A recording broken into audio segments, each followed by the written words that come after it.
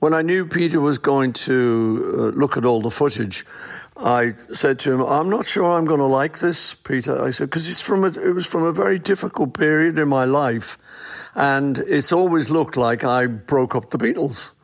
And that isn't the case, but it's the film came out and gave that impression, and the associated, journalism around it. So I said, I'm not sure I'm going to like it. So he went off to New Zealand, where he works and lives. And a few weeks later, he sent me back a text saying, no, it's not like that at all.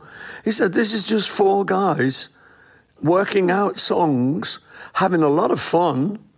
Said, there's one or two little tense moments maybe, but we put that down to that's any family. It's not all just roses. But generally speaking, this was a bit of a rose garden. It was us enjoying being back together, showing each other our songs, learning them, and having fun with them. And I think that's a great thing, because, as I say, at the time, for some crazy reason, I got blamed. So with the film, it really is great for me, because I see me and John messing around, pretending to be ventriloquists instead of being sensible and singing the song. And we're just doing goofy things. And everyone's behaving very normally and in a very friendly manner. And so it's great for me. It's like someone once told you, all your old snapshots, all the photographs of your youth and everything, represent one thing. And you kind of go, oh, yeah.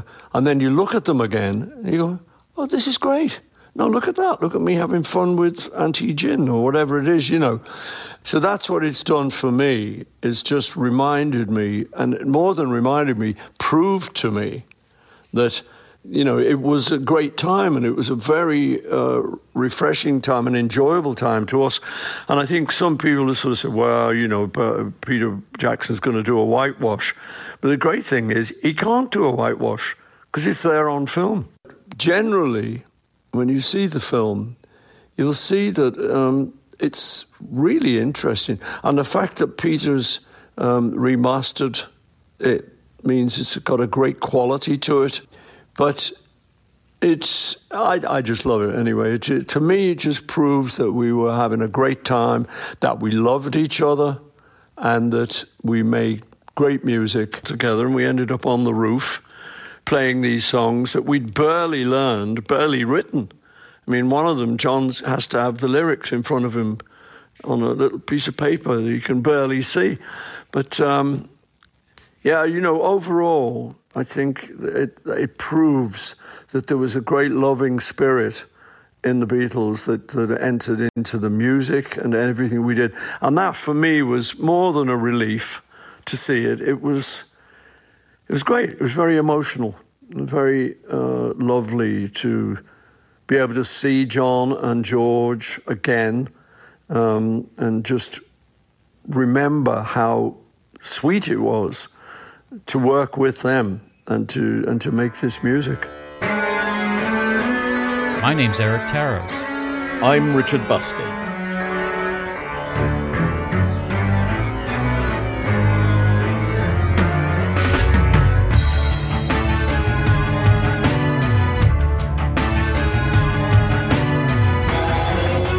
The Beatles. Naked.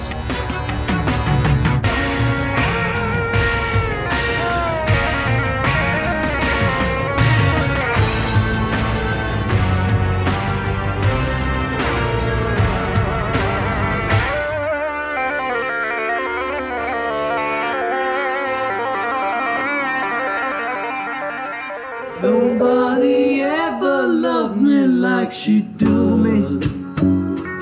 Ooh, she does me. Yes, she does. And if somebody ever loved me like she do me, oh, yes, she does. Yes, she does. It's should be like a sustained thing over there. Nobody ever loved me like she down, down, down, down. So, George, so that we can split up, so that you're like doing the chords like that Ave Maria thing. Yeah. Yes, she done.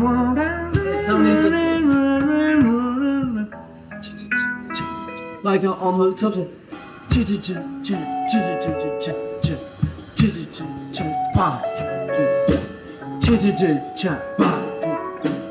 I mean? Yeah, so there's a point where we'll have to concentrate on the guitar for each song, you know, where if it's going to play anything. If it's I'm in love for the first time and I'm doing I'm in love for the first time in my life. You know it's gone. Nice though. I mean, corny's all right in this one because what he's doing is corny. But you see, that's the thing that will make it not corny if we sing different words. So you say, I'm in love for the first time in my life. Well, okay, but roughly. Okay, well, we'll do that. That comes later. So just start off with a corny one. Yeah. Because, you know, the words aren't that good. So it was, I'm in love for the first time. I think the word should be corny because there's no clever words in it. I'm in love for the first time. Don't you know it? See, we should should be different beat and sort of all onto light things and symbols. Yeah. Boom, da, boom, boom. Boom, chi, chi, da, da, boom. Boom, chi, chi, da, boom. Arthur Alexander. Okay, do it from the beginning. I'm in love for the first time in my life. Don't you know it's gonna last? Don't you know it's gonna last? It's a love that lasts forever. It's a love that lasts forever. It's a love that has no past. It sounds like the same old shit. Well, I like the same old shit if it's just clear, you know. So since the last shows where we reviewed the Get Back episodes, each of them right in the moment, just as we'd seen them, we now have taken the time to rewatch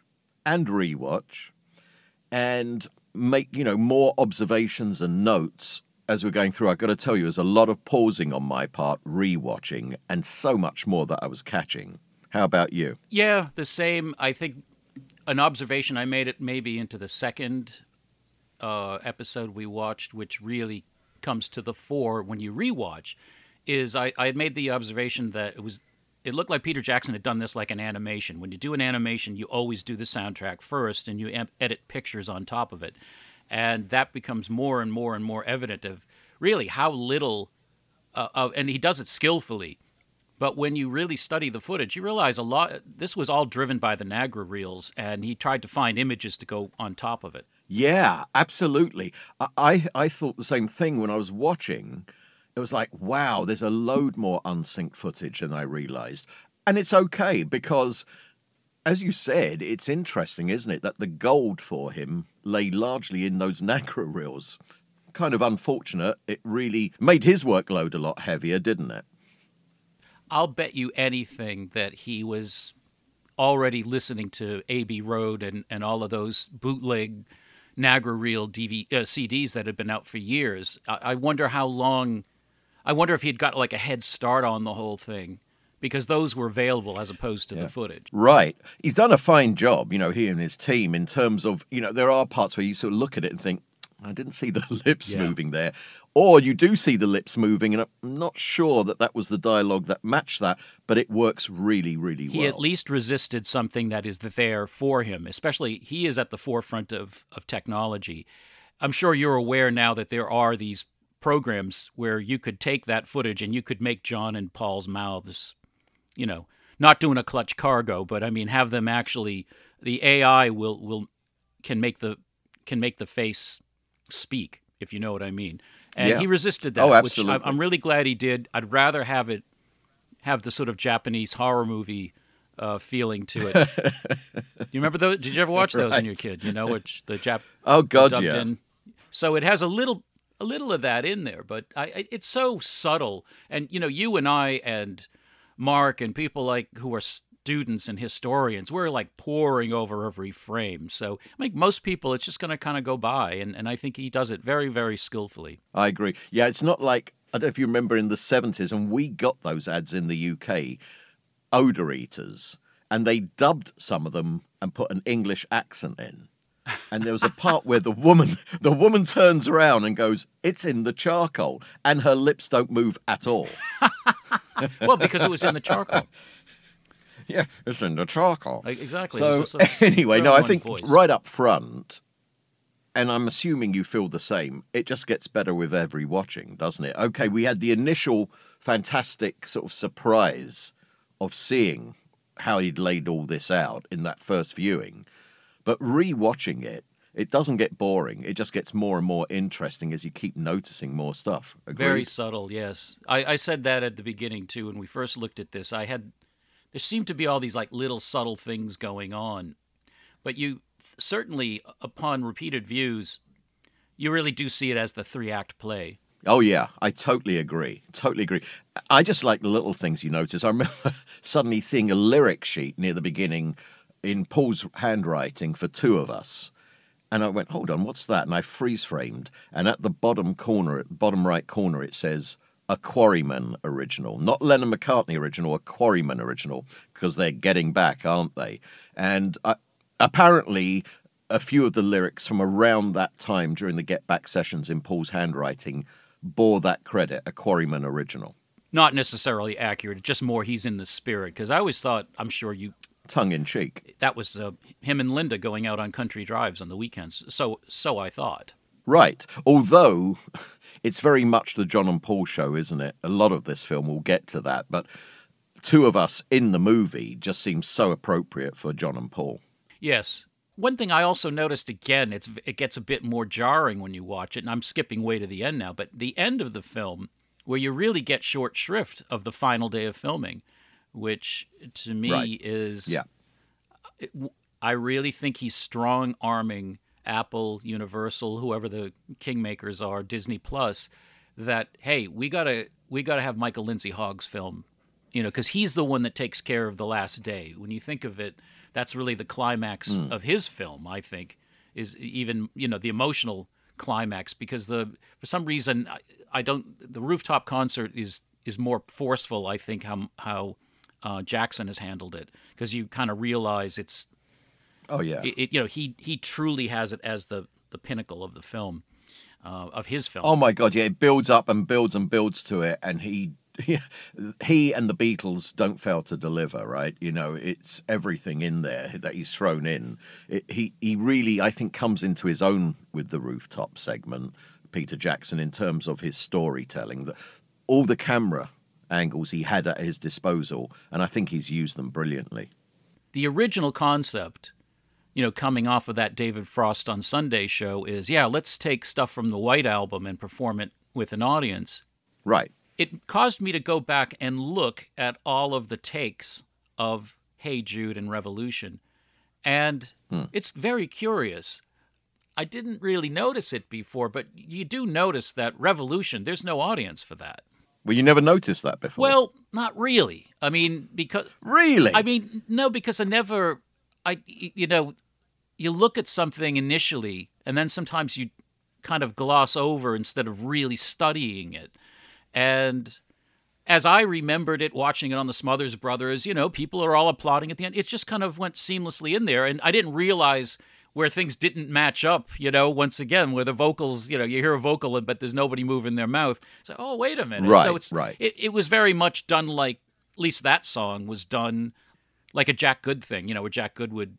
Right. How he would do Shindig, for example. So it's interesting to me that based on the one song that they did do with an audience, Hey Jude, they decide, okay, well, let's get back into live performance, but do it with, a sympathetic audience. And in this case, it was going to be the fan club. We have a thing called scope creep in the software world when we're developing software.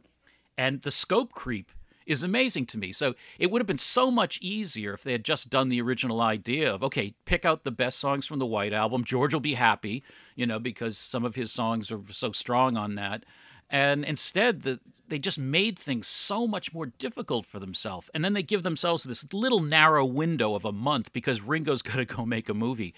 Well, that's the ridiculous part, is the deadline because of Ringo's movie. At least they could have maybe reconvened on the other side of it, maybe. But what you're saying there, it's really true. Paul reveals in the Get Back movie that the original intention was go out there and perform some of the White Album tracks, which would make sense, being that the album was at the top of the charts when they, were at Twickenham. And yet this is the Beatles, and the Beatles move on. So well, at least Paul does. At least Paul seems to. Well, John does as well, doesn't he? I mean, he John's known for that. I think that pot of tea took a while to cook up, though, during this. I mean, he seems very, non-communicative, I guess is a good word, right? I mean, he's not uncommunicative. Yeah, I mean, at Twickenham, I agree. Like on the 7th, Peter Jackson makes a point on the 7th of January, to show these sort of long shots of John. The camera just lingers on him and he's saying nothing. And it's actually a pretty good way of making it clear that John's not saying a whole lot on that day. It's most likely one of the few days where he actually is strung out on heroin. Yeah, which would explain the being late for the sessions as well. Trying to drag your ass out of bed when you've been snorting. Right, but stuff. By the time they get to Apple, I mean, John's completely on form, isn't he? Musically, socially, comedically, and when he's on form, the whole band gels together. Especially when they get to Apple, Paul looks like he hasn't had John's attention for a while, and he's kind of prying it back from Yoko now, Yeah. And he's really, kind of to the point where there was an interview with George many years later on TV. Can't remember, it was in the 80s sometime. And he said, there were times when John and Paul didn't realize there were other people in the band. Yeah. And I'm hearing that in my head as I'm watching the two of them making eye contact, and it's like nobody else is in the room, and they're goofing, they have their little private joke going. This is at Apple, of course. I totally agree with you in terms of eye contact. I mean, one thing that's noticeable is they all are making eye contact with each other when they're playing, all of them. They're constantly looking at each other. But yes, the main eye contact going on there is John and Paul the whole time. And it's pretty remarkable, isn't it? It's very personal. And you can see the comfort with each other because most people, when we look at each other, we tend to make eye contact and look away a bit and make eye contact and look away. And I was watching them in this film, and often they just have their eyes on each other the whole time. And even if they look down, to the guitar or whatever, they immediately look back at each other. And you see that when between all four members, as they are into a song together, it recalls something John talked about years later in the Playboy interviews, where he says, and I always thought it was kind of interesting how he phrased it, which was, well, one of the reasons the Beatles broke up was because we knew everybody else's moves. Right. And we were just, and he goes, when you play with other people, they have other ways of playing. It's a whole different attention level. And, that idea, I always thought, well, why are you saying moves instead of sound or instead of whatever? But you could see, even in these cavernous studios, like at Studio 2 or whatever, they're kind of in this little cluster in a little circle almost of four of them. Yeah. And for whatever reason, I never really thought about that. I thought that went away when they stopped making Please Please Me or where they started getting into really utilizing the studio. And that also brought up another thing of how difficult this project was because of that no overdub mentality. Absolutely. That simplifying the approach complicates it for them because they've now got to do complete takes without any overdubs, as you said. So that is what really ratchets up the pressure on them. They create their own pressure cooker. All self-imposed. Yeah. It also, going through this in real time, brought up some other observations for me, which is it blows away that feeling I always had of what a dark period this was. You know, they're really not dealing with each other. And you'd listen to the bootlegs and you'd hear those shitty versions of, you know, Shake, Rattle, and Roll or whatever. You know, that actually is probably one of the better ones. But you know what I mean? You'd hear these kind of crappy versions of songs. And your mind is painting this picture like, oh, my God, they can't stand each other. They can't even get through these oldies. Yeah. And what you realize is all that's kind of intentional because they're, number one, they're trying to disguise their conversation that they're not so happy about being recorded. And they're waiting for equipment to be set up. Yes, all the way through, right? You're right. It's like when they get to Apple and they're still setting up the studio, the crew, and the Beatles are just doing some rock and roll oldies, and they're not putting much effort in. And that's kind of just because it's just laid back, having a good time. It's very different, as you said, to how it was framed when we just heard the audio. It's not them doing a ton of really bad rock and roll oldie covers. It's them just kind of filling time and having a bit of the fun. way some people might do run up and down a scale just to keep their hands warm or whatever. Exactly. Also, I think we both would agree on this, is the atmosphere, except for Twickenham, which, okay, that's pretty tense stuff at the beginning. But after that, why did all four of them feel so bad about this afterwards? Well, I don't know about all four of them. It's been John and George, isn't it? John, said the most miserable sessions on earth, and George, referring to the Beatles' winter of discontent. But I agree, even Twickenham, it never gets really ugly. Now, we don't know what went on when the cameras were switched off, but certainly in terms of what we've seen and what we can hear, it never gets really ugly. It's more nuanced. It's more a bit of tension and, getting a bit pissed off with things. But they never lash out at each other. No, and one wonders, the whole, that first climax, the idea of George quitting the band. I didn't realize how much was this being affected by his domestic situation at the time. Well, yeah. I mean, right, while all that's going on in the studio, there's at home where he's got, Charlotte Martin, Eric Clapton's French ex-girlfriend, is basically living at Kinthorne's with him and Patty. This is like at the tail end of 68 going into 69. And Patty strongly suspects George is having an affair, and he's denying it. It's the whole thing, you're losing your mind. And she's finally had enough, and she leaves. The old gaslighting. Oh, yeah. It's not how it looks. He's on top of her. Oh, I know what this looks like. She just, Yeah, really. Practicing my chiropractor techniques. Here's the chronology that we know, and a lot of this information has come from Paddy down the years, is that on January the 15th, which is the day that they have a second meeting, the Beatles, after George has walked, and that's the day when they basically come to an agreement and he rejoins the Beatles.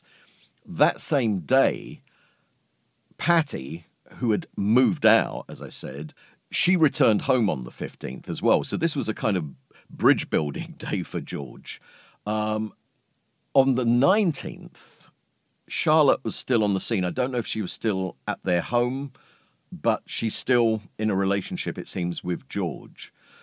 And when we see Patty visiting Apple, that's on the 24th. And she's just returned from a modelling assignment. I think it was in Munich. And she seemed pretty affectionate in that. Yeah, they kiss on the mouth and everything, and it all looks affectionate. 3 days later, she actually accepted George's terms for a change in their relationship, where he wanted to be like Krishna and be free to have his concubines. Now, that's the best excuse I've ever heard. Boy, I guess it might work. Hey, it's not me being lustful. I just want to be like Krishna. It's really, really sad. So that's the backstory. While George is getting into it with Paul and to some extent John. Yeah, just like any other human being, you can't really completely separate work and life. And right. I wonder now, on reflection, George is kind of like, all right, I've just had enough. Just getting up and walking out at Twickenham. Yeah. He was also just kind of had enough of how his life was at that time period. And Patty had enough, and yeah. Yeah, exactly. I mean, who knows what's going through his mind? They have those shots of him looking pensive. I'm sure, his thoughts were taken up with what was going on at Twickenham, but maybe also what was going on at home in that moment.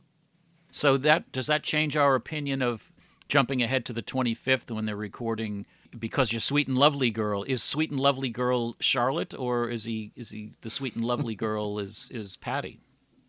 Oh, there were dozens of candidates, Eric. I'm just wondering. I'm honestly, I'm not trying to be cute or anything. Well, I love you in the morning, and I love you. Yeah, I love you in the morning, girl. I love you. I love you every minute, girl. I do.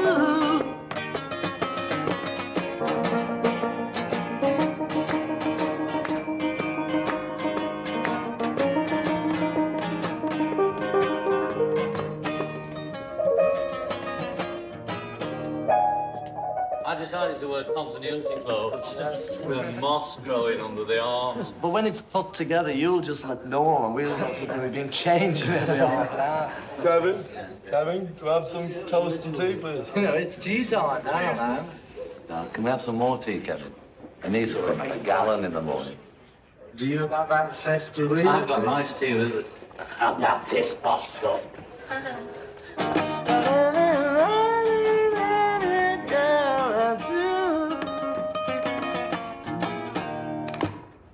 Have you got lots of words? No, they're so easy, You make them up. It's nice, though, isn't it? What's the score, man? This is his last night song. Yeah. And a little blues folk song. Jimmy, stick about. When it was just acoustics or something. It was more skiffly, and it's great because they don't need any backing. Getting back to the whole thing of them wanting to move on and putting this pressure on themselves to come up with new material. Near the start of John's 5 or 6 songs that he brings in, only Don't Let Me Down was actually new. And I love that moment when Paul's asking him, have you got any more stuff? And he's saying no. And the boom mic is hanging directly above their heads. So it's like, okay, tape's rolling and they're looking up and sort of smiling and having this conversation, fairly jokingly. But that's a kind of a cool moment. Those are the ones where they're aware of being, or making it very obvious that they're aware they're being filmed. Yeah. I do tend to prefer the moments where they do seem to be lost in what they're doing, and we're just flies on the wall. Oh, yeah. I mean, that bit at Twickenham, when George has left, and they're sitting around Peter Sellers' visits for a moment, and that's awkward. But John's, really on form and making jokes to the camera, and he genuinely cracks Paul up. Paul's like just got a glass of wine, I think, in his hand, and he's looking down and just really cracking up. And that's when we get to see how John could get to Paul in that way. I'm sure he always could. There's another thing we see at Twickenham that upon multiple viewings, and I once again remember reading something about this a long time ago, but when George quits and they go have lunch, and so fortuitously, I wonder how many flower pots were bugged. In that. Well, yeah. How lunchroom. do they know which table they're going to sit at? I had to have been multiple ones. It had to have been. That's the only explanation. Neil was there as well. Yoko was there. Linda was there. Ringo was there. But apparently John and Paul did most of the talking. But was Neil in on it? That's what I wonder, right? Was Neil completely ignorant of what was going on? Or was he a part of it? Did he help enable it? It's really hard for me to imagine. Because Neil... it's a stunning thing that Michael Lindsay Hogg did there. It's almost like the FBI, right? He's bugging their conversation. If they'd have found out, there's every chance they'd have just gone berserk. Yeah, they might have fired him. Oh my that's why God. That's why I don't think Neil would ever have been complicit in that, because by extension, you knew about this. Let's just say they do find out, and Neil would be next. The odds are Neil wasn't in on it. But what a thing for Michael Lindsay Hogg to do, not in terms of only just, the chance he was taking, but I love the fact that he was cognizant of how momentous this was and that they somehow had to get this. Apparently also bugged their phone calls at Twickenham, but those weren't usable. I mean, That's really, really nervy for him to do that. It was, but I think he had caught on to the idea that they're trying to disguise their conversation. There's not going to be any instruments in the lunchroom, and something just happened, and the other amazing thing about that lunch, the flower pot conversation, is just the sort of business-like way where Lennon's like, well, we'll just get Clapton. It's like, wow. Oh, yeah. I mean, Paul's acknowledging, where he's gone wrong with things. And at the same time, he's acknowledging that George is right insofar as they just can't agree on anything anymore, all of them. They can never be on the same page at the same time. And that becomes very clear. And that is what I think I said it in the previous shows. That actually makes me feel more comfortable with the split. The fact that they're talking divorce here in January. And while I'm sure they don't particularly want a divorce, at least a few of them don't, it's like they're accepting this. They're accepting the fact that they cannot agree on everything anymore. And, so when George says in Anthology that when they got to Abbey Road, they knew the game was up. Yeah, I can see that. It makes sense. I always thought that was very negative and that was just him saying that. But no, I think there was a tacit understanding between the four of them that they were just finding it really hard to get it together. But do you still want to perform to an audience, or do you just see yourselves as a recording? I think we've got a bit shy, I think I've got a bit shy of certain things, Because how often, like on albums, we sometimes blow one of your songs because we come in the wrong mood. And you say, this is how it goes, I'll be back. And we're all just, That's why we're wrong to throw away the show. Because there's no desire, So it's like, if we're doing the show, then we're going to have to work hard. And that means by the time a week from now comes, all these songs we've got to know perfectly. Really, I don't want to do anything on songs on the show. They just turn out shitty. No, but thinking it's not going to come out great won't help. If we cancel the show now, we'll be throwing it away. But equally, at the moment, we haven't got a show, and so none of us really want to do it. I'll do it. I'm not interested enough to spend my fucking days farting around here. While everyone makes up their minds whether they want to do it or not. It's like Miles said last night, if you're going to do the show here, you've got to decide today. And as far as I can say, there's only two ways. We're going to do it or we're not going to do it. And I want a decision. Maybe we should have a divorce. Well, I said that at the last meeting. But it's getting nearer, Who'd have the children? Dick James. Oh, yeah. We all need you. And, if you all can't get it together, that's really very sad. So I think what we should do now is let you play a little, and then you all have lunch together. And I can give you some more fennel, maybe. Yes. So, should we leave you for a while? Everybody. Yeah. The conversation that Lennon has in November of '73 walking up Malibu Beach. Yeah, with Elliot Mintz. With Elliot is, he really does cover that, and he's so much closer to when it actually happened. And he just says, we might have left it a bit too long. But, he thought it was a good time, they ended with Abbey Road. And because Abbey Road, when they went to record I Want You, She's So Heavy, it's only a couple of weeks after they'd finished the sessions for Get Back. So I can, and as I've stated previously in our observations, I will never look at Abbey Road and Let It Be the same way after seeing this series, because I see them as so interconnected. I totally agree. All but three of the tracks, as we observed before, from Abbey Road, we hear in Get Back. So I agree. It's all just part of the same, isn't it? The only thing that jumps out at me is that conscious decision of, now that they've recorded an album at their own studio, that they bother to go back to EMI Abbey Road Studios. I agree. What's that about? Because we hear them in Get Back. I think George says it. John agrees that they love their own studio. They feel really comfortable there. I know the sound isn't exactly right for what they want, but that could have been worked on. I wondered the same thing. Why didn't they go back to Apple? They never really did they? They did some overdubs, or some sessions anyway, I think, through the first few years. Yeah. Wasn't some of Living in the Material World recorded there? Yeah. It is intriguing that they didn't go back to their own studio. I wonder how much that had to do with George Martin's demands, saying, I will produce it the way we used to do it, but he's, not going to do it under those conditions at Apple. I think he felt on a more confident footing in that familiar studio. I know by that time he was already Air, right? Associated Independent Recording. Yeah. Whatever his company set up. I mean, he was not an EMI employee anymore, but I think he felt more like he was in command of what was going on at that studio as opposed to this one, opposed to Apple. A few more questions here.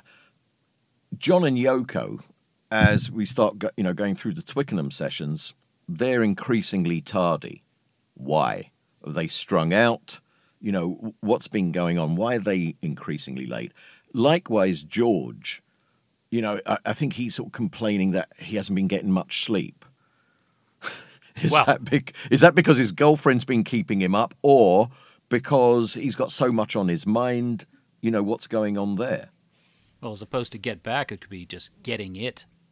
That would keep you up. Or keep you up thinking about it. Oh, see, this is, I mean, you got Patty at home? I have no idea what this lady, Charlotte Martin, looked like. I'm sure she was adorable, but I'm sorry, Patty at the height of her powers, no, that's, I'm many things, Richard. Greedy is not one of them. Now, here's a thing. It was so interesting to re-watch.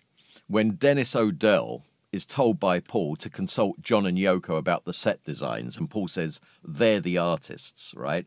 And it's that kind of sulking that leads to that unearthed conversation, which, again, I'm not sure if we're seeing all the footage synced, but it's, John and Paul not getting along. And, you can understand Paul's frustration, because I'm sure from his perspective, it's like, what's the point of doing all this if we can't agree on anything, or at least his thing, right? It's like they're treading water at this point, as he points out. What we're doing, we're just recording albums all the time now. We're not, George doesn't want to perform live. That's a problem. And they don't really want to do these silly films anymore, from their perspective anyway. And it's like, where do they go from here? Because the Beatles always want to move forward. They've kind of come full circle. Now it's get back. Let's get back, to our roots and the original approach to recording. And then what? Well, Paul always, as history has shown us, was very interested in performing. Interestingly enough, Ringo as well. To a lesser degree, George. I think George liked being in a band. And Paul was the one to recognize that, hey, the technology has changed in a couple of years. People could hear us now if we wanted to get out there. Look what, they missed, the big festivals by, 8 months or something, a very short amount of time. And I think with Lennon, I wonder, especially when you look at what happened with him in the future, just being out of the rhythm of playing all the time, he started losing his nerve about playing live. And also just their instrument, playing in the studio. George makes the point at Apple that, this is great. They've been playing for a month and he's got his musical chops together. I mean, he hadn't been playing guitar really very much since Pepper. He'd been composing more on the keyboards. Pepper, really, when he tried to become a sitarist. Right. And that's the thing at Twickenham. By the time we're getting ready for the roof, they really have got their act together. Again, that dispels the whole thing of, their playing was horrible as a live band, blah, blah, blah. No, actually, they're forced to get it together. And by the time they're at Savile Row, I think they have. They really are gelling. And it's a great pity that they didn't take it out. And even George Martin sees it. When you watch that, he's like, really should do something with it. That whole... Even he was on board with something that I think George Martin really wasn't on board with, which is live playing, live performance. He always seemed to dismiss it as inferior to what we could do in the studio. It must have meant a lot to the other guys to have Martin enthusiastic about their live performance. Right. The Beatles really didn't make many missteps. It's not like Elvis or something. You know, you can look at Elvis's career and see all these things. Oh, my God, you know, why didn't he learn from that mistake or this mistake? The Beatles didn't make many missteps. I think that shyness or that not taking this project and going out and playing live dates again, I think it would have reinvigorated them because they all tried to do it soon after breaking up. George was the first one to mount a proper tour. You know, Lennon was doing those various gigs. I know they were all basically charity gigs, but he kind of had this thing like, I got to get out and play. Yeah. And maybe if they had just listened to Paul and listened to George Martin and done a few dates, maybe it would have worked. Maybe they would have felt better about staying within that structure, just doing their side projects and coming back. The way George, when he's demoing All Things Must Pass in the spring of 70, and he's in New York, and I think it was Howard Smith. He's on the radio in New York anyway, WPLJ, I think it was, and he's like, "Well, why should we deprive the world of Beatles music? You know, I think we're going to get together again, and we could do our own thing." And he more or less, I think that's really could have been possible had they got over that little hump. Because I think for McCartney, that was the thing: is if we're not going to play in front of people, I just want to have my own band because I want to go back and do it again, as John would call it later in the Playboy tapes. You know, he said, you know, I really respect Paul for going back to the dance halls and wanting to do that all over again. And he built it up to arena stuff, and he definitely respected it. But he's like, I just didn't want to do that. Yeah. I mean, you know, you're talking about Dennis O'Dell liaising with them in this sort of fragmented fashion about, you know, the set design and so on. This is all stuff that Brian would have been handling had he been alive and in charge, right? He would have been liaising with Michael Lindsay Hogg and with Dennis O'Dell and whoever, and then relaying back to the Beatles and getting some kind of unified decision before then going back to those guys. And that, I think, is a big part of the problem. They're musicians, okay, and they're having to do all this other stuff now. And I'm sure that is a big part of the tensions that have been going on, as Ringo says, for the last 18 months. Well, because Paul recognized they needed a daddy figure, you know? Yeah, and what happens with Get Back is really a repeat of the approach to Magical Mystery Tour. You know, they're just winging it again. You know, nothing's been figured out in advance, really. It's just a loosey-goosey idea, and, you know, we'll kind of figure it out as we go along, and they can't. And once again, both Paul decisions, Paul driven. Paul tries that formula again years and years later with Give My Regards to Broad Street, and it still doesn't work. Absolutely. I agree, right? I mean, that's arrogance, really, in a way. You know, or insanity. Yeah, that it's going to turn out, I'm going to do roughly the same thing with, you know, just a different cast, kind of similar script here. I don't mean literal script, but, you know, in terms of the approach, and hoping for a different ending. Exactly, you know, and some things write themselves. I mean, obviously, we all have a fondness. I have a particular fondness for Magical Mystery Tour because I like it that it's so chaotic, but they'd already done that. Yeah, absolutely. Now, in a 1977 BBC Radio 1 interview with Anne Nightingale, George said the White Album was when the rot set in. Now, from his perspective, you know, I mean, he's spoken positively on the 5th of January about how they'd all collaborate on the White Album. I think he said it's the only album I tried to get involved with.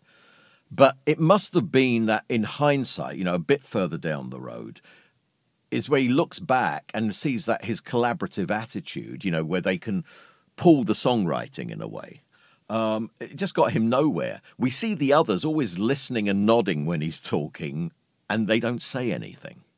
Yeah. I think because of the dynamic and how it had always been, it hadn't changed a lot, but the world is changing. How the world treats each individual Beatle is different. And George goes to America, hangs out with Dylan, of all people, and Dylan is telling him how great he is. And then he comes back and he's still, you know, the third banana, you know, or whatever. It's like, I'm sure he just said, I don't need this, you know, and anybody would get frustrated. He obviously subtly did have a great effect on them. It's just that it wasn't enough to satiate him. He was always going to be less. I mean, even that developing that songwriting partnership on a minor level with Ringo, which you see again in re-examining this picture when he's helping Ringo out with Octopus's Garden. The other songwriting team that wrote #1 hit records. It was after the Beatles, but Harrison and Starkey, you know, and they wrote some pretty damn good ones. It Don't Come Easy and Photograph.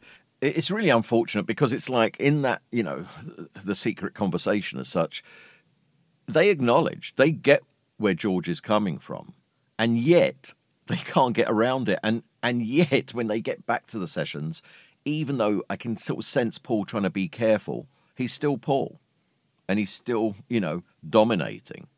I mean, that's the thing. It's like he's got the arrangement. He comes in with the arrangement for his songs. He knows exactly what he wants. Problem is, he also knows what he wants for everyone else's songs. And it's not like he's wrong. I mean, the guy's, I mean, it's evident in this film. He's just like, you know, genius, especially at this juncture. He's completely on fire.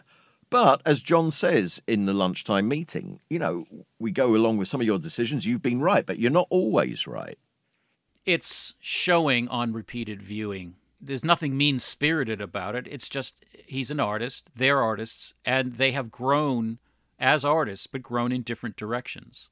Yeah. And there's not always a great overlap. The fact that even in that period of time, it took them so long to get together to play is a bad sign. And nobody's going to do that because by this point, they know a bunch of session guys that can come whipping in and say, oh, this is what you, oh, no problem, and just direct him. You know, why wouldn't George want to direct how his stuff should sound, you know? And I think at that point, you realize, well, how could they compromise? You know, that would stifle any artist. Oh, I'm walking on eggshells. I don't want to piss off George today. I don't mean to annoy you, George. You know, after a while that gets old. And, you know, McCartney certainly, I think he was, as you said, on fire in this period. And then he cools right down for a while and he has to struggle to get back there for a couple of years. Yeah. You know the part in Anthology, a clip from the Get Back sessions, where Paul is talking with Michael Lindsay Hogg at Twickenham in the morning, shortly after he's arrived, and he's basically saying about we could have these tracking shots from the ceiling, right? It looks like they were beginning to implement that because we do get some overhead shots, don't we? We actually get quite a lot of overhead shots at Twickenham using the height there of the space, but it never gets into that idea that he had, which would have been superb, these kind of sweeping tracking shots. Yeah, he had aspirations of being a director himself, obviously. He directed Hello, Goodbye video. Just doing too much going on. And I think the initial idea was to have completed whatever at Twickenham and then go to the dramatic place and shoot the concert section. Yeah. So the whole going over to Savile Row and the rooftop concert, how it was finally realized, wasn't even mentioned. You know, it was like they must have just thought, okay, Twickenham, gonna have all these cool arty shots because we can light everything a certain way. We can have cameras overhead. We can have all this. You know, it's a movie studio. But then we go out on the road and play in a ruin somewhere, you know, in a desert or whatever, and probably not much more thought than that. I meant to circle back to you were talking about the set design and Paul saying, "Oh, go show it to John and Yoko. They're the artists." But how they both look at it and say, "It's around the Beatles. We've done it." You know. Yes. And the dismissive, and the fact that Paul just wants to gets that off of his plate, but he says the same thing John's going to say. Oh, yeah. I mean, on the evidence of what we see in Get Back, that whole thing about with the White Album that they were session men for each other, really, I think it applies to Paul when it's his songs. That is what comes through loud and clear, is that the others feel like session men for him. I don't see that as much with John's songs. John seems to be always open to ideas. All the way through, he's open. People come up with an idea, and he's open to it. So I think that session men thing is more Paul. When you listen to John's demos, as over the years, good old Yoko made sure we got to hear a lot of it too. When the Lost Lennon tapes came out, week after week, I would hear, and I'm sure you would hear it too, that John kind of had two ways of writing. He'd write on an acoustic guitar and he'd write on the piano, and all of the songs sound the same. And I don't mean the same they have the same feel, like this is where the writing comes from. And it's, in his case, they all kind of really come to life when people are pooling ideas, because then he gets to enjoy it. Oh, here's a surprise, Oh, this is what the song can become. And I think it's just different ways of different artists thinking. Paul is a guy who hears the whole thing like in his head, just the way Brian Wilson would or something. He hears this thing and he needs to get it as close to that. There's not as much improvisation as John saying, okay, this is my way I write. Here's the song. Now we can take any one of my songs and we can psychedelicize it, or we can soul it up, or we can whatever. But it's not like Paul saying, I'm going to write a Plastic Soul song today, I'm down or whatever. I just don't see that, at least not from the forensic evidence of the demo tapes. They all seem like, okay, the acoustic ones are all strumming, and then the piano ones are kind of, simple piano. And they just really, now I understand when John Lennon would say, the studio is really what, once we got the hang of it, is what I was into, because that's where the surprise, that's where the embellishment comes from. I'll be taking my shirts off. Do it indeed. I'll play with you. And you have a tattoo.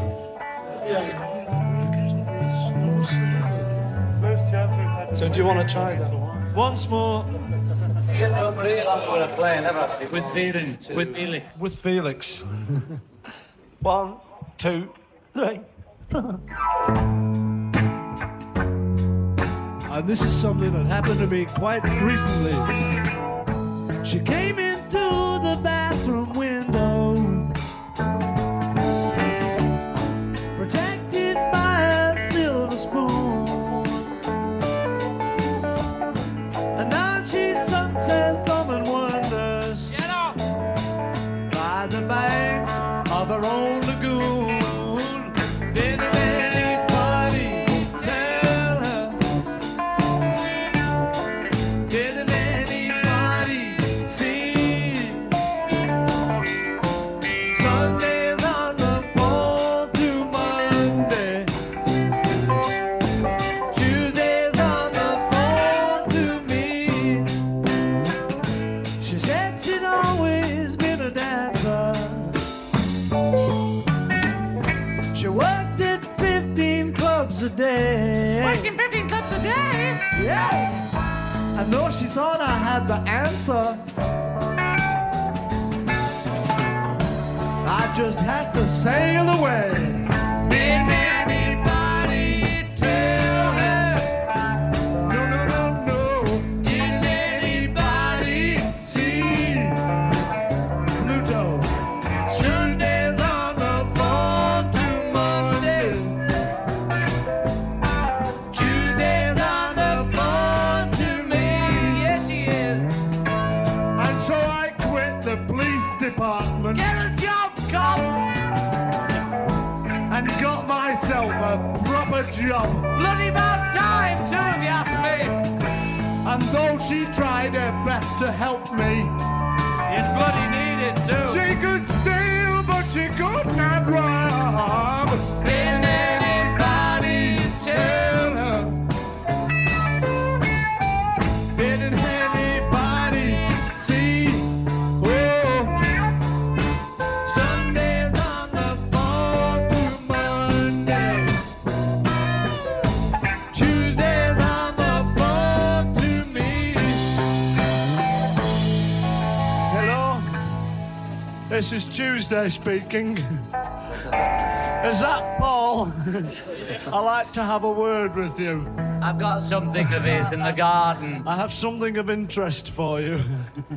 Instances of them being snarky either with each other or others around them. I caught a few here.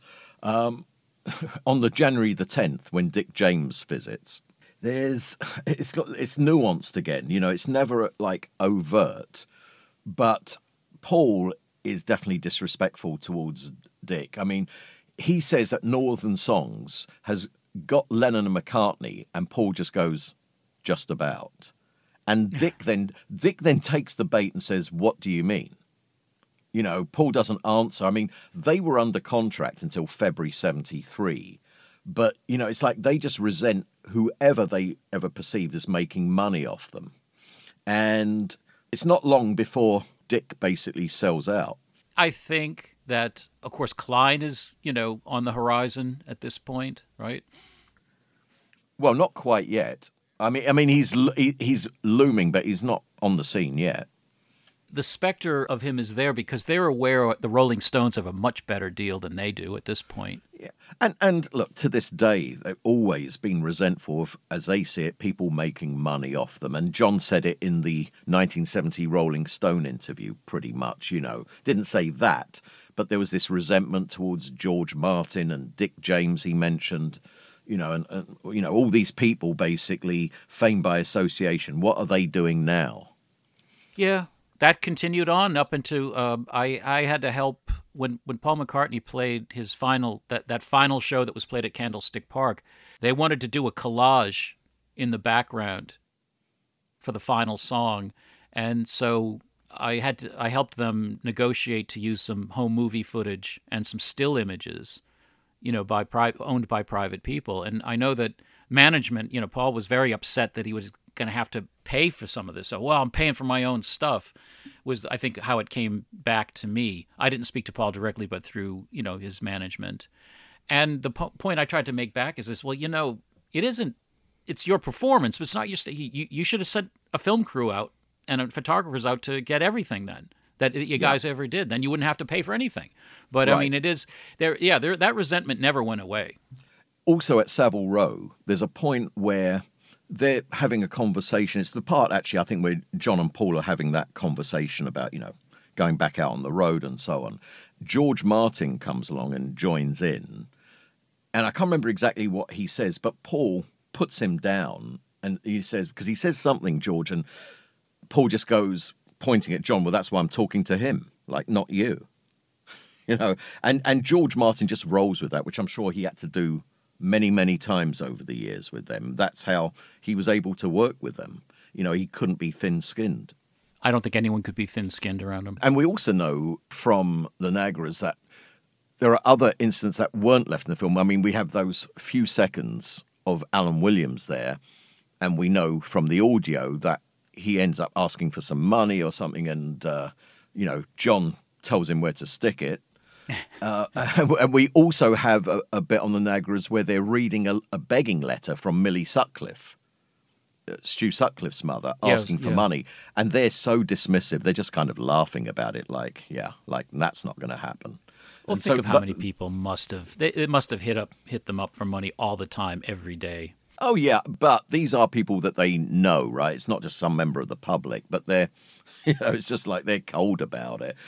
I didn't like, amongst some of the things that Jackson did edit out, as I said, some of those things could have been in there. Alan Williams definitely should have been in there.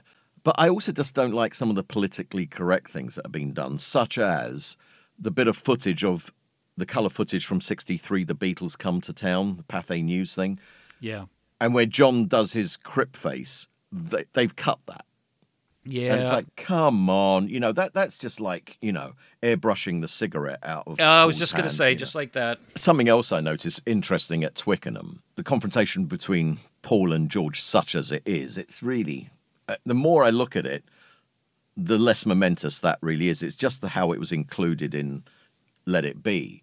But I mean, the little nuggets there are where George says to Paul, when Paul says, always seem to be annoying you, and he goes, you don't annoy me anymore. Yeah, anymore. Right? I figured out that one. And also, really interesting to me, after the play whatever you want me to play exchange, George keeps looking at Paul as if like he's looking for an answer, not aggressively, not fixing him with a stare, but he's kind of leaning forward and waiting, to hear his comeback. And Paul just blanks it, basically. He doesn't want to get into it anymore. But so that shows it wasn't really like, an argument as such. Yeah, there are these tensions, but George wants to have a conversation. I think he did. I think he wanted respect.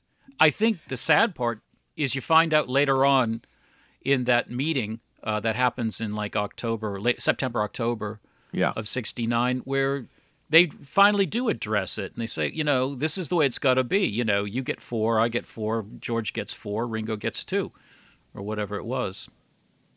Yeah, I mean, as I said in our review show, of the first episode, it's very nuanced. It's not overt, the bust up. So that's why when George leaves on the first viewing, you can almost think, what happened there?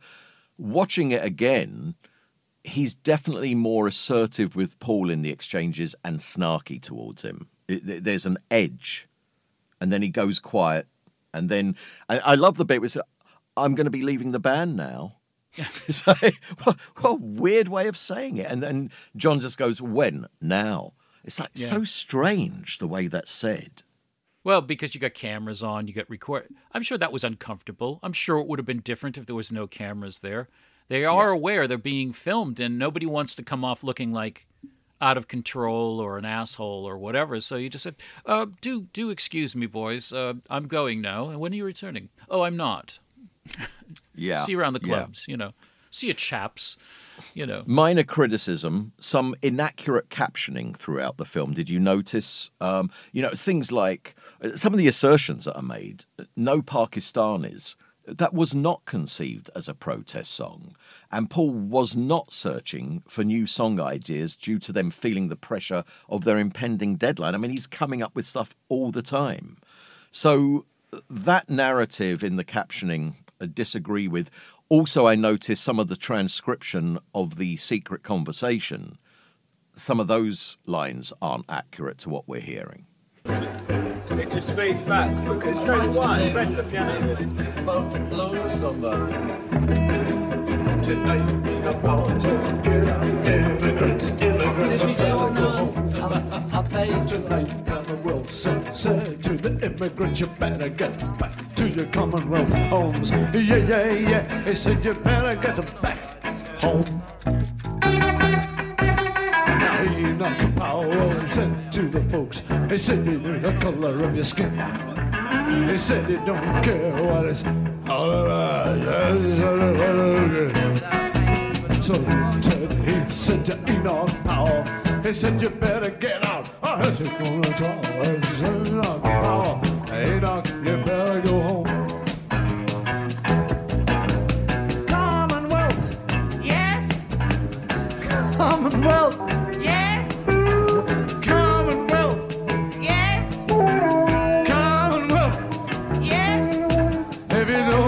Trouble, then you better go back to home. So I went to Pakistani, I went to India, I've been to Calcutta, and I've had enough of that. I'm coming back to England town. Yes, welcome.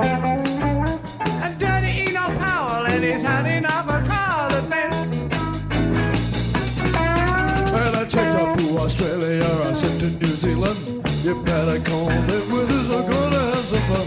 We're going up to India, we're going to Pakistan, we're going up to Europe, and going to hey, you know Powell and his sticks for that.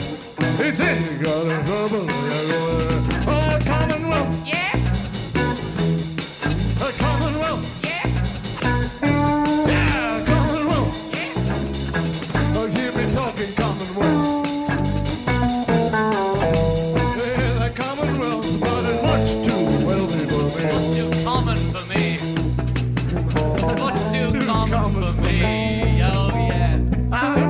Australia and New Zealand too. I went up to Pakistan and India too.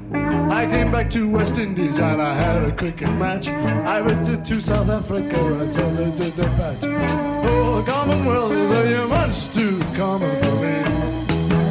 Everybody say, hey, Commonwealth. Yeah. Yeah, Commonwealth. Yeah. Ain't no Commonwealth. Yeah. Immigrants Commonwealth.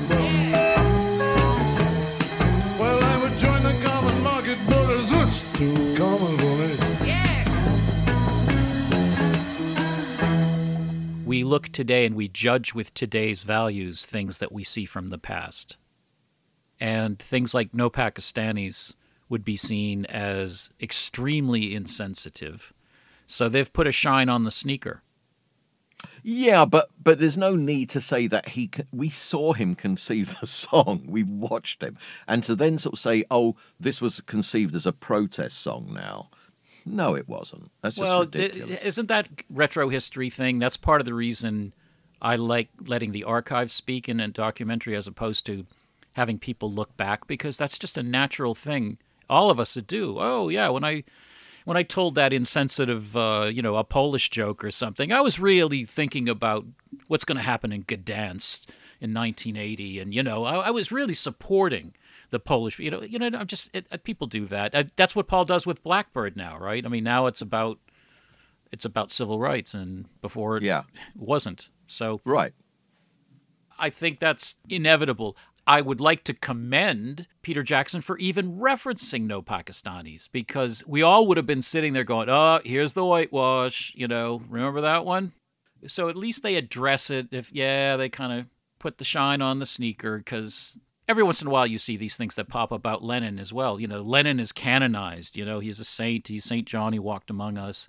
But, he also did hit Yoko and hit Cynthia, and he had violence in him, and he learned to be, in his own words, a nonviolent person.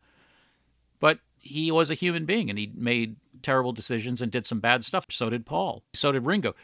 I think about it, George, which you could argue is the most misogynistic of the Beatles. He's the only one we don't think ever actually lifted a finger towards a woman. But we've made them all saints. And so if you're going to get something made and approved, those little artistic license with the history of actual history are going to happen, and it happens with everybody. Something else I find intriguing, we hear John being receptive to a lot of George's ideas and to kind of his plight, such as it is, right? So why, given that we hear him being, and even sort of saying to him at one point when George says, I can go off and do my own album, yeah, you should do that. So why the passive aggression of having Yoko speak for him throughout the first post-walkout meeting at Ringo's home, which prompted George to walk out again? It's just really weird that he would do that. The next day they have the lunchtime conversation, and now it's John and Paul, right? Yoko's not, from what we hear, much a part of that conversation, if at all. But why on the Sunday did he let Yoko do the talking for him? Maybe he was completely strung out, which is a dumbass thing to do, to go into that meeting. Yeah, but he wouldn't surprise me. Think of the enormity of it, and he has something at his disposal that will dull the nerves, and he overdulled the nerves. That could be that. Yeah. It could have been a mind game. It could have just been. Yeah, but really, that's what I'm saying. If it was a mind game, it's so unnecessary. It didn't work, did it? No, it didn't. Going back to something that you said before, and also you said in previous show, about Paul acknowledging the need for a central daddy figure, but also his awareness of the Beatles' historic magnitude. In 50 years' time, people will be laughing about them splitting up because Yoko sat on George's amp. Compare that to the 1963 group mindset of, that their popularity would most certainly only last 3 or 4 years, which was perfectly logical. But here we are, just a few years later, and he's well cognizant, isn't he, of where the Beatles stand here. He's going to be the one who's going to not long afterwards go to Neil Aspinall and suggest him getting, all materials on the Beatles together for a Long and Winding Road documentary. I've said it before, I'll say it again. You can go, there's these little things in Beatles history where suddenly Paul makes a declarative statement that comes out years and years and years later. You could call it precognition, you could call it ESP, you could call it psychic ability. There's a lot of that with him. There's that press conference in Chicago between shows in 65 where, somebody, the usual dumb question about your flagging popularity, and he goes, you just wait till the Beatles are old. He goes, everybody's going to love us when we're old. And he's dead serious, and the whole room cracks up like, old, no one's going to remember you when you're 27. And he was right. And now whether that is an image that popped into his head or it's something he always felt, but, Paul in certain periods is a pretty spooky guy. He's got something going on there. And really, there's other instances. I think there's a thing that a project I'm working on now, and I was doing some archival work for Larry Kane, who was embedded with the Beatles for multiple tours in the U.S. And there's this one backstage conversation that always stays with me when I transferred it from this master tape, which is Larry is following up with Paul in 1965 about where Paul was, what Paul thought about the assassination of JFK, and what was his feelings in the moment type of question. And Paul starts answering him, and he goes, "No, Larry, we got to shut off the tape recorder." And Larry, why? What's up? And he goes, "You don't hear this? There's people laughing in back of us." He goes, "We can't talk about the assassination of John F. Kennedy and have people in the background laughing at like a cocktail party." And what's amazing about that is he is concentrating on an answer of a very serious subject, and he's really thinking about it, and he still has that awareness that somebody 2 people over is giggling about something completely unrelated, but how bad that is going to sound in this interview. I just think the guy's amazing. I don't know how the hell and that's just one of those moments, his hyper-awareness. So, yeah, he understood in the moment. Lennon got it later. When you think of it, only a few years later, Lennon is like collecting bootlegs and Beatles memorabilia. And in 1973, he's kind of, when John is going through his nostalgia thing, doing the oldies record out in California, I think John became intimidated in the sense by the Beatles legend. Like, let's just leave it. It's too much to come back to that. We can't, it's like going back to school or whatever. We can't be 18 again. Have to be something else. And Paul was willing to say, sure we can go back. And he, sheer force of will, he creates Wings and has that big, huge tour of the U.S. in 76, which to me is where all the air went out of the Wings balloon. Like Paul was like, okay, I've done it. I had a group, even though it wasn't really a group, but you know what I mean. Now he just goes out with his hand-picked guys and does his thing. But I think, John, having founded the group, and here's Paul in Get Back saying, you're still the leader, you've always been the leader. I think, pride was a chief emotion for John subsequently about the Beatles, as some of the bitterness began to fade. In Paul's case, maybe it went kind of the opposite direction, but where he started off was, I think he was always the one that's been well documented, that, he was most into being a Beatle. And so that moment, when George has walked and then he doesn't know the next day if John's coming in, and, that fantastic pensive moment caught on camera, there's no way we know what he was thinking. I mean, he could have been thinking about what he's going to have for lunch. I mean, we don't know. But there's a chance that, he's thinking about how monumental this will be if the Beatles split up. I think he was more aware of that and more caring about that than the others at that point. I think he would have found a way to keep it all going. I think he was trying to. I think that's why he wanted to bring it out on the road. He figured, where did we build camaraderie? Not when we all moved everyone moved to their palatial estate. Yeah. The camaraderie and in many ways the writing, the together writing with John, bouncing an idea instantly. It's not like today where you could, get on your cell phone and, send a little bit here and that. I mean, there was very primitive technology. So them being out in the countryside and him being in the city, there was things just kind of were drifting apart. And I think he saw the road and playing together as how to stay together. Oh, yeah. And I think he was right. I think he was right as well. But George was just not on board with that at all. Certainly not with the Beatles.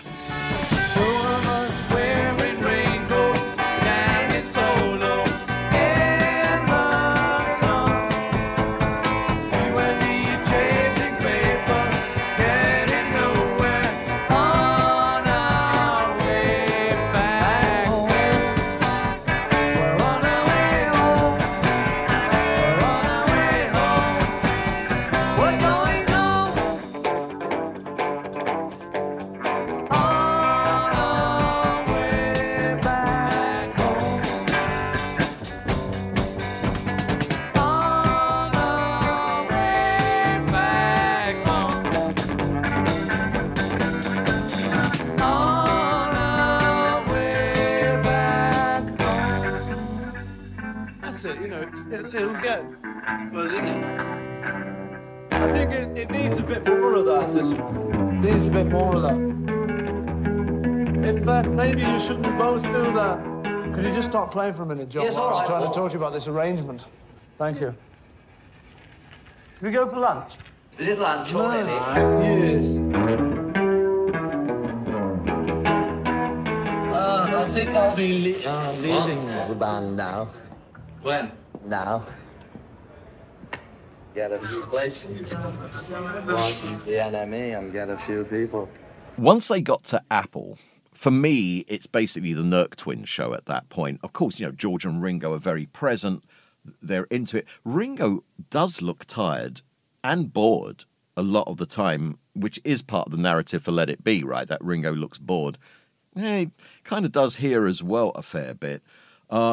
George is pretty much in the background, but he does come in and get more animated as time goes along. But it really is John and Paul who dominate. And all this footage, getting to see them, close up, and those moments when they don't even know they're on camera or not even thinking about being on camera and they're just being themselves. I could still see the 1963 John, right? That face, I'm sort of looking past the glasses and under all that hair. And yeah, I can see the same guy. This whole thing, how much he had changed. Not really, it's the same guy. It really only was 5 or 6 years. It's just Beatle years, It's like Beatle months are like a century, Well, it's the Angus McBean photos, right? The 62, 66 and 67, 70. It's like, look at the change, especially John. Yeah. My mother in a French accent would look and go, my God, he looks like Jesus Christ. Said that about George as well. Well, George, he wanted to be more like Krishna. Yeah, really. Now, when Billy shows up, right, because we'd always thought, I think George said that he brought Billy to the sessions. Yeah. But that doesn't come over here. What we get to see is that Billy was in town anyway, right, for work, and he comes by the studio. And so on that basis, it was really just great fortune all around for him and for them, because it's brilliant how they're saying, yeah, we need someone to play the keyboard here. And who shows up but Billy Preston? It's like, what a guy to be showing up, right? I mean, you make your own fortune, I guess. But not brought in. It's John who says, you're a Beatle. Yeah. And who also basically suggests them be in the group. And he brings that gospel feel, Billy, and you can just see it. It must have been a moment similar to when they said they first played with Ringo in Hamburg. He just sat in with them. And the other members just looked at each other and it was like, yes. Yeah, this you is can it, see right? it. You can see it because it really does fill out. And that was kind of a thing at that time, right? Blue-Eyed Soul is coming in, and now, there was a religious feeling to some of the songs. Long and Winding Road or Let It Be has a slightly religious feel. Hey Jude. So yeah, really works. His sound and the great thing is Billy is such an accomplished decision maker, a fast. Like, he didn't need any direction. He's just like, okay, this is what it needs, and nobody questions him. Absolutely right.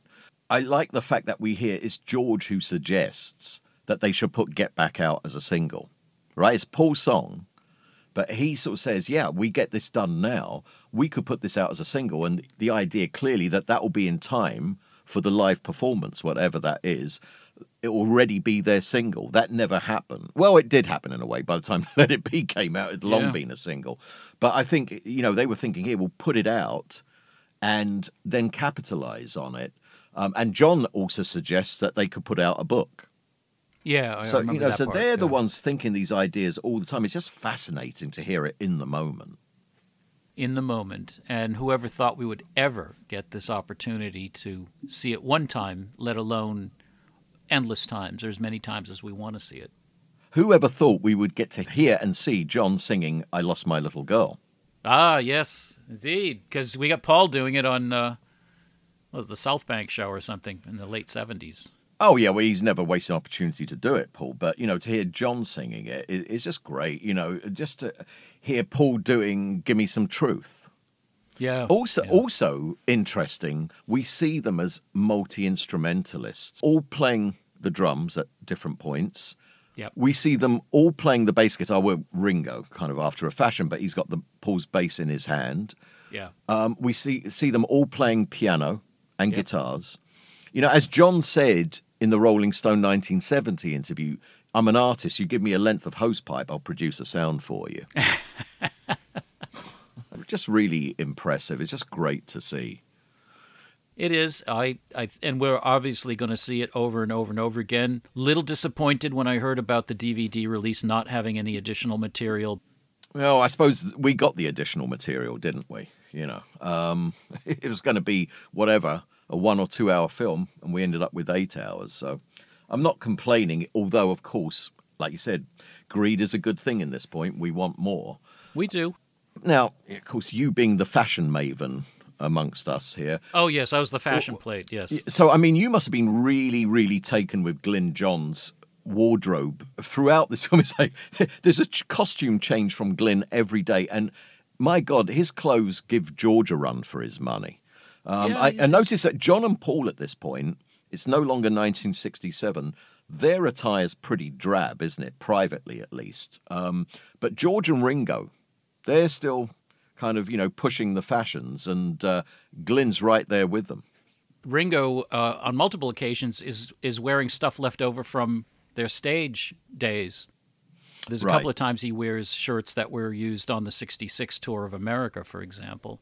Hopefully washed. I think maybe they were feeling like, we're making a movie. You know, we should look. It's the late 60s. You know, George's wife is a fashion model. And, you know, Ringo is Ringo. You know what I mean? He's a showman. Yeah. I mean, I love the fact that they called him, you know, both in Let It Be, you know, they call him Rich every once in a while. So yes, yeah. It's really interesting, the bit when, you know, just again, incredible that the Get Back project coincided with Klein coming onto the scene. And so we actually have John, you know, that first of all, that the appointment's being set up for the meeting. Then he goes to the meeting. Then he's talking to George and Ringo about the meeting, and then to the others. And so we're watching this play out in real time. And the thing I noticed watching it again is when John asserts to George that, you know, well, if you guys don't want Klein, he's going to manage me anyway. That's a fracture right there from John. It's quite stunning. It kind of flies by. But what a thing, in a way, right? The Beatles were always all for one, one for all. And how would that have played out had it been only John? How was that going to work, right? That's not going to work in a group setting where you've got one, you know, your manager representing you on your own. It's happened, but it's never conducive to unity and harmony. So that's a kind of really bullheaded thing coming in there. I was kind of surprised because he seems to be quite diplomatic throughout, John, much more than we might be led to believe he was. He's a group player in every sense of the word, and as a leader, he wants to hear other people's opinions. But this thing with Klein, it's just like he's all in right away, and I get it. Like Ringo says, you know, he's our con man. Yeah. They knew what he was, just like they know who Magic Alex is, right? They know who they're coming up against here, but they think this is just going to be a slugger in their corner, if you like. And it's just surprising to me that he would put it out there and say, well, if you don't want him, I'm going to have him. Of course, it ends up, that's where Paul finds himself, right? That he's the only one who doesn't want him, and it's a 3-1 vote against. Yeah. At the time, in the moment, they might have just written it off as, oh, that's just John, you know, just making a threat or whatever. You know, now you know what happened, and that's much heavier in the context of history. At the moment, it might have just been, maybe they didn't even really notice or weren't really listening and just like, oh, yeah, whatever. Another question. Who was the Beatles' Deep Throat?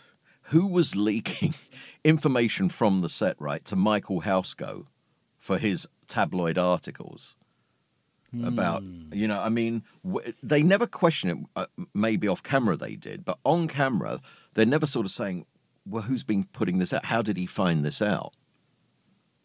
What's your theory? Well, who was it? Who would have been leaking? It wouldn't have been Neil. I don't think it would have been any of the other Beatles. Anyone on the crew. It could have been just anyone, couldn't it? Could it have decided been to make an extra few quid. Do you really think? No, George wouldn't go to the press. It's no, the last I'm thing just thinking out loud. No, I mean, that would be the biggest shocker of all. George going to the press. I don't think so.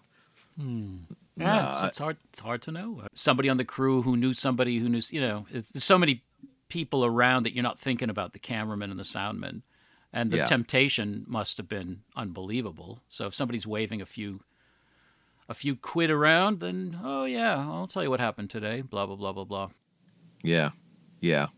So, in conclusion, I mean, some of my favourite moments of the film, aside from the rooftop, because that's what everything builds to, and it's magnificent.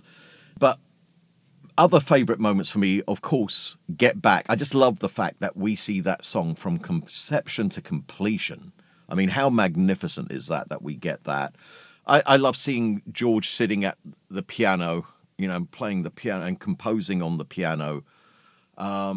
It's just so many gems, and I've now watched each episode 3 times, and there's going to be more, because every time we watch it, we're going to notice more. I like the human moments when Dick James is out there describing, obviously they're thinking it. The implication is we're not writing fast enough. What else do we own? And Dick James is out there, and they're kind of going through the acquisitions that he's made. And Paul sees Carolina Moon is now a northern song, essentially. Yeah. And he just, without thinking, goes into his uncle. Becomes his drunk uncle at a party who always does Carolina Moon. Those are the moments to me, because it just fills out the character of the person as opposed to the epicness of the artist. Like the idea that Paul does that. Like there's evidence other places where Paul's doing voices and cracking John up and things like that. It's just the way he instantly goes into that. It's so unguarded. And Paul, to me, is always somebody who thinks so carefully before he presents anything.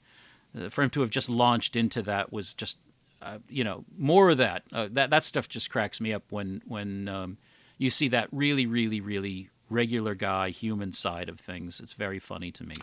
Yeah, and that's what I was going to say. I mean, what Get Back does, amongst many other things that it does well, is it normalizes the Beatles, right? It shows you how ordinary they were in many ways. They are the guys next door, super talented guys and living extraordinary lives. But there's just that down-to-earthness, if you like, about them. And what I really love is that they're likable. It's like seeing them au naturel as such. I don't really see a whole lot of ugliness. We know that there was ugliness to come, but it's just on a human level. And I just got to love them all over again watching this. And seeing this looking so magnificent, there it comes out of this time capsule looking like it was shot yesterday, outside of the fact that, you're very aware because of the technology the technology that's being photographed, and by the fact that they're all in their 20s, you realize, oh yes, this is 50-something years ago. But only the Beatles, who else could do this? Could hide a 10 hours worth and 9 hours worth of stuff for 50 years, and it comes out looking like it was shot yesterday. I mean, it's just another kind of weird happy accident in their story. And I still think there's a couple of more surprises in store for people. I really hope that Peter Jackson gets all of that footage from the first 2 weeks they were in America that was shot by the Maysles brothers, because I think that he's the man. He could take that and turn it into a prequel to what we were watching with Get Back.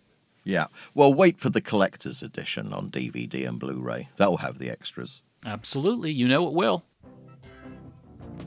You can get it if you want it. And if you want it, you can get it. So come on. Come on. For Christ's sake, come on.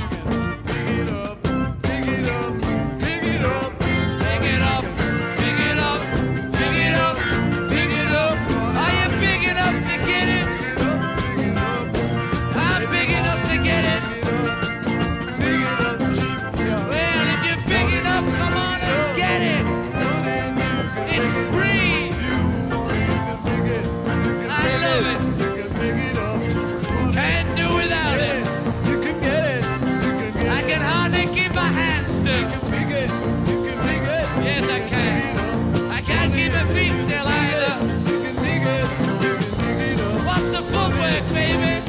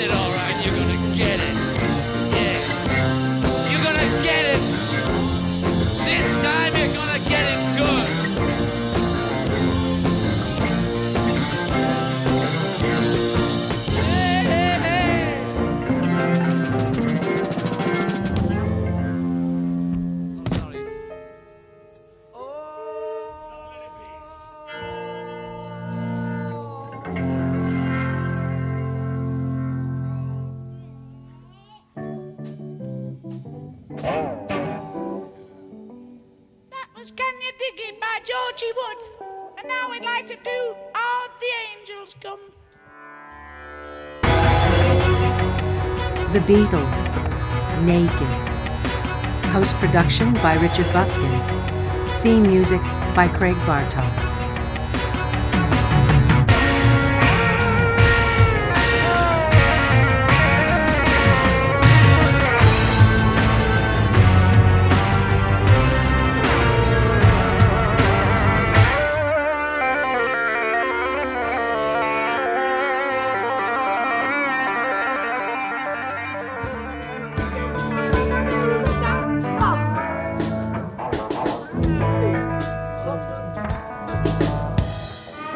See which should come where. Is that one called I've Got a Feeling? Well, I've got a hard on. Everybody had a hard on. Everybody had Except a hard for me and my monkey. Everybody's been filled in.